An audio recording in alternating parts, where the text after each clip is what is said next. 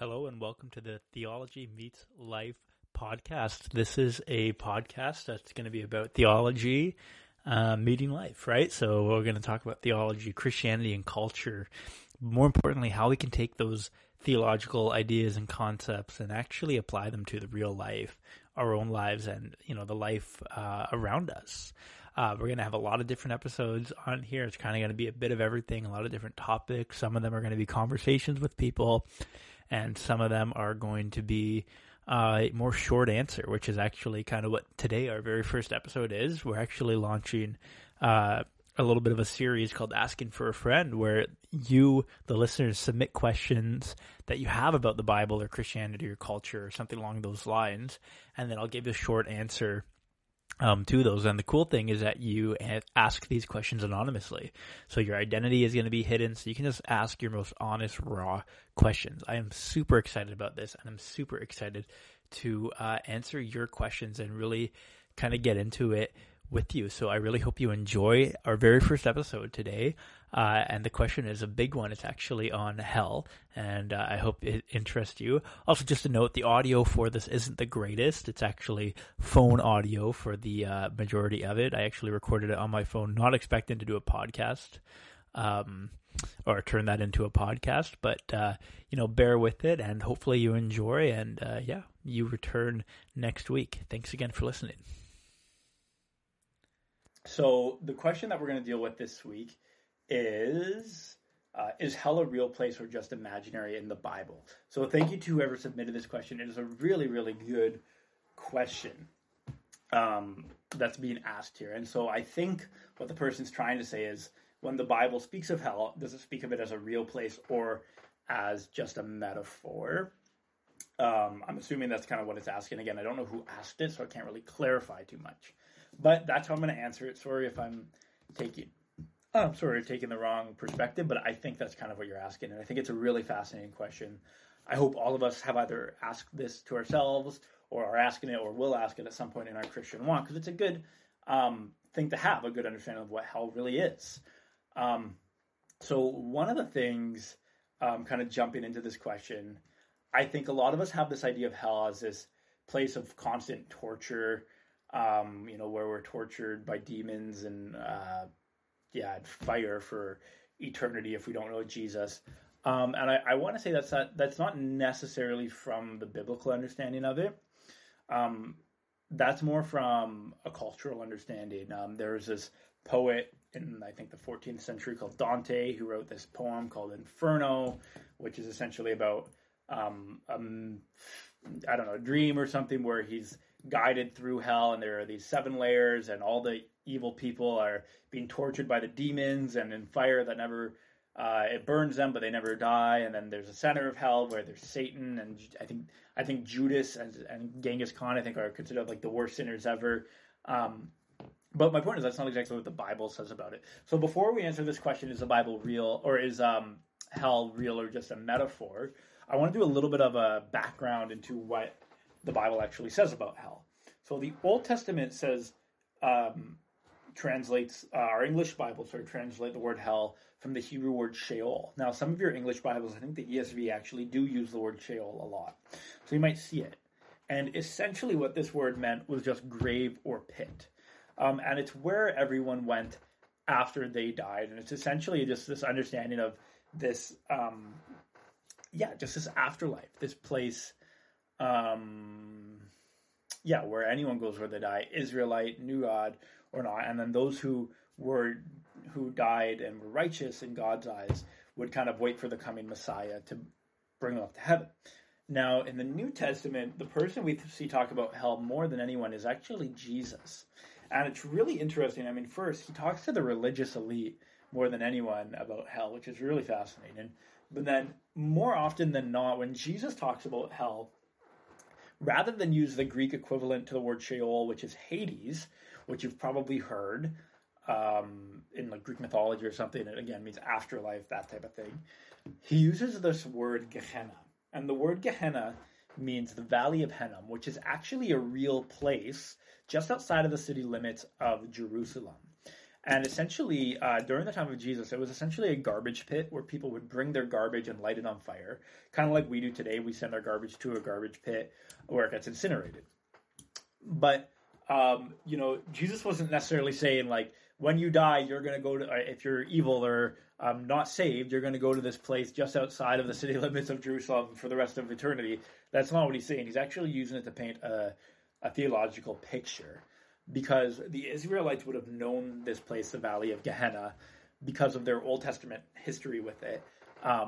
We can read the Old Testament and find out that Israelites actually used to go to this place called Gehenna when they would light fires, and they would actually sacrifice their children to this false god Molech, right? And so Jesus is essentially painting this picture of this place that is hell, and using this place called Gehenna to say hell is this place where sin is rampant and God is not there, essentially, right? So that is what Jesus is saying when he's using this example of Gehenna as hell. But he's also saying something fascinating, which is that hell is inside of every single one of us. And his purpose for coming to earth is actually to take the hell out of us and to take the hell out of earth, right? Like in the Bible, we don't often see the words heaven and hell attributed in the same sentence or paragraph, but we do often see the words heaven and earth kind of used as counterparts, where God's plan of redemption through Jesus Christ was to come and take the hell out of earth, essentially, and to take the hell out of us. And there's this really interesting picture in the story in Luke 16, 1931, of the rich man and Lazarus that kind of speaks to this, right? So for those of you who don't know, I'll kind of summarize the story. Go read it if you don't know it. Luke 16, 1931. There's this rich man who was very, very rich, very wealthy, had the finest clothes, the best food, lived in luxury every single day. And there's this man who was a beggar named Lazarus, who was covered in sores and starving and just wanted to eat what fell from the rich man's table, who just sat at the gate all the time. And eventually both men died. The rich man died and Lazarus died. And it says that when Lazarus died, the angels carried him up to Abraham's side, which is often used as a analogy for heaven or paradise. And then it says the rich man also died, but was buried and then went to Hades, where he was in torment, right? So it's funny because this is actually one of the only times that Jesus uses the word Hades in this parable here. But essentially the story goes on. It says the rich man looked up while he was in torment, and he saw Abraham far away with Lazarus by his side. And he said, Father Abraham, have pity on me and send Lazarus to dip his finger in water and cool my tongue, because I'm in agony in this fire. But Abraham replied, Son, remember that in your lifetime you received your good things while Lazarus received his bad things. But now he is comforted here and you're in agony. And besides all this, between us and you a great chasm has been set in place, so that those who want to go from here to you cannot, nor can anyone cross over from there to us. The rich man answered, Then I beg you, Father, send Lazarus to my family, for I have 5 brothers. Let him warn them so they will not come to this place of torment. And then Abraham replied, They have Moses and the prophets. Let him listen to them. He said, No, Father Abraham. He said, But if someone from the dead goes to them, they will repent. And he said to them, If they do not listen to Moses and the prophets, they will not be convinced, even if someone rises from the dead. And of course, Jesus is using that to foreshadow his resurrection. But, the bigger point that's being made here is that first that, we see where it says in Hades, when he was in torment, he asked Abraham to say, have pity on me and send Lazarus to dip his finger in water and cool my tongue, because I am in agony in this fire, right? And so whatever Jesus is saying about hell, we can tell it's not a good place. It's not a place you want to go. There is some kind of agony here. But it's interesting that he doesn't use the word torture. He uses the word torment. And it's really fascinating because torture implies that someone is doing it to you. Torment implies that it's internal. And so it's this whole idea that you have decided that you would rather have your sin rather than have God. And the sin ultimately is going to lead you to internal torment. But one thing that's really fascinating that a lot of people miss is that the rich man is saying, send Lazarus so he can still serve me and still be below me. He's saying, he's like, even though I'm here, I'm still better than Lazarus, and I still want to be in control. and dominate and use my wealth as a way to control him, as if he were better than him. In reality, he still loved his sin, right? Like, that's the whole point that's being made here, right? It's like hell is this place, again, whatever it is that's being said, that you don't get sent there, right? God doesn't necessarily send anyone to hell for whatever reason, but it's essentially you're choosing to go to hell by saying that I love my sin more than I love God, and I would rather have my sin. And, Jesus or God is saying that's fine. He's saying, heaven is open. I want you all here in heaven, but I'm not going to allow sin into my kingdom in order for sin to corrupt heaven. If you want your sin, you can have it, but you cannot bring it into the kingdom. Now, C.S. Lewis has this really great quote where he says that hell is a door that is locked from the inside. We are the ones who damn ourselves to hell if we go. Now, back to the original question. Is hell a real place, or is it just a metaphor? So I'm going to say it's both. I'm going to say there's a reality where Jesus uses metaphoric language to describe what hell is like he uses the word Gehenna to say that it's this place of death and sin and without God. But he's also using that to describe a real place. Now, some people debate whether that's a real physical place or whether that's a place in the spiritual realm. I don't have an opinion on that. I'm open to suggestions. But I think the most important thing that I would just urge every single one of you to understand is that heaven is open to everyone. Heaven is open to all of you, but it's not open to your sin.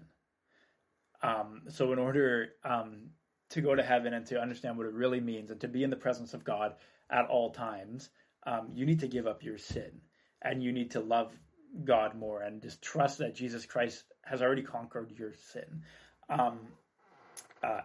But the flip side of that, if you decide that, no, I love my sin more than I love God, that is naturally going to lead you to a place of internal torment, because we are created in the image of God, and our purpose is to serve and love and be in relationship with God. And hell is often described as a place where God's presence is not, right? A place that is divorced from God, quote. And if we're in that place where we're not in the presence of our Creator, that is torment. That is what hell is. And I think it's Tim Keller who said something about that. Like hell is often described as a place without the presence of God. And he's like, I think that's true, but I also think hell is much worse than that. And I agree. I think what he's getting at is that we cannot comprehend of how much torment hell is filled with, because we have no idea what it means to not be in the presence of God. Because even on this earth, as humans, we are in the presence of God in some way, but we are not eternally separated from him.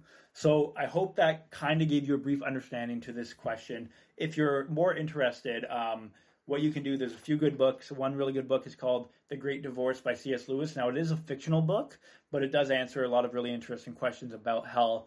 Recommend checking that out. There's also a podcast, or it was a sermon, done by Village Church's young adult pastor, Dan Gillis.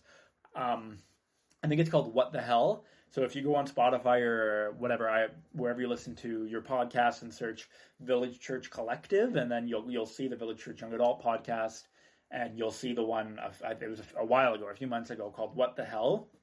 It'll give you a more comprehensive view of this. But in order to answer the question, is hell real or is it a metaphor? I think it's both. I think it's a very real place that is often used, or that metaphoric language is often used to describe it. I hope this was helpful and informative to you. And then again, guys, submit your other questions. I would love to answer them. Thank you so much to whoever submitted this one. There's another question on hell that was asked that we're going to deal with next week. So if you ask that one, get excited for it. I'm not going to tell you what it is yet, but I'm excited to answer that. And I hope you guys have a great week. Take care.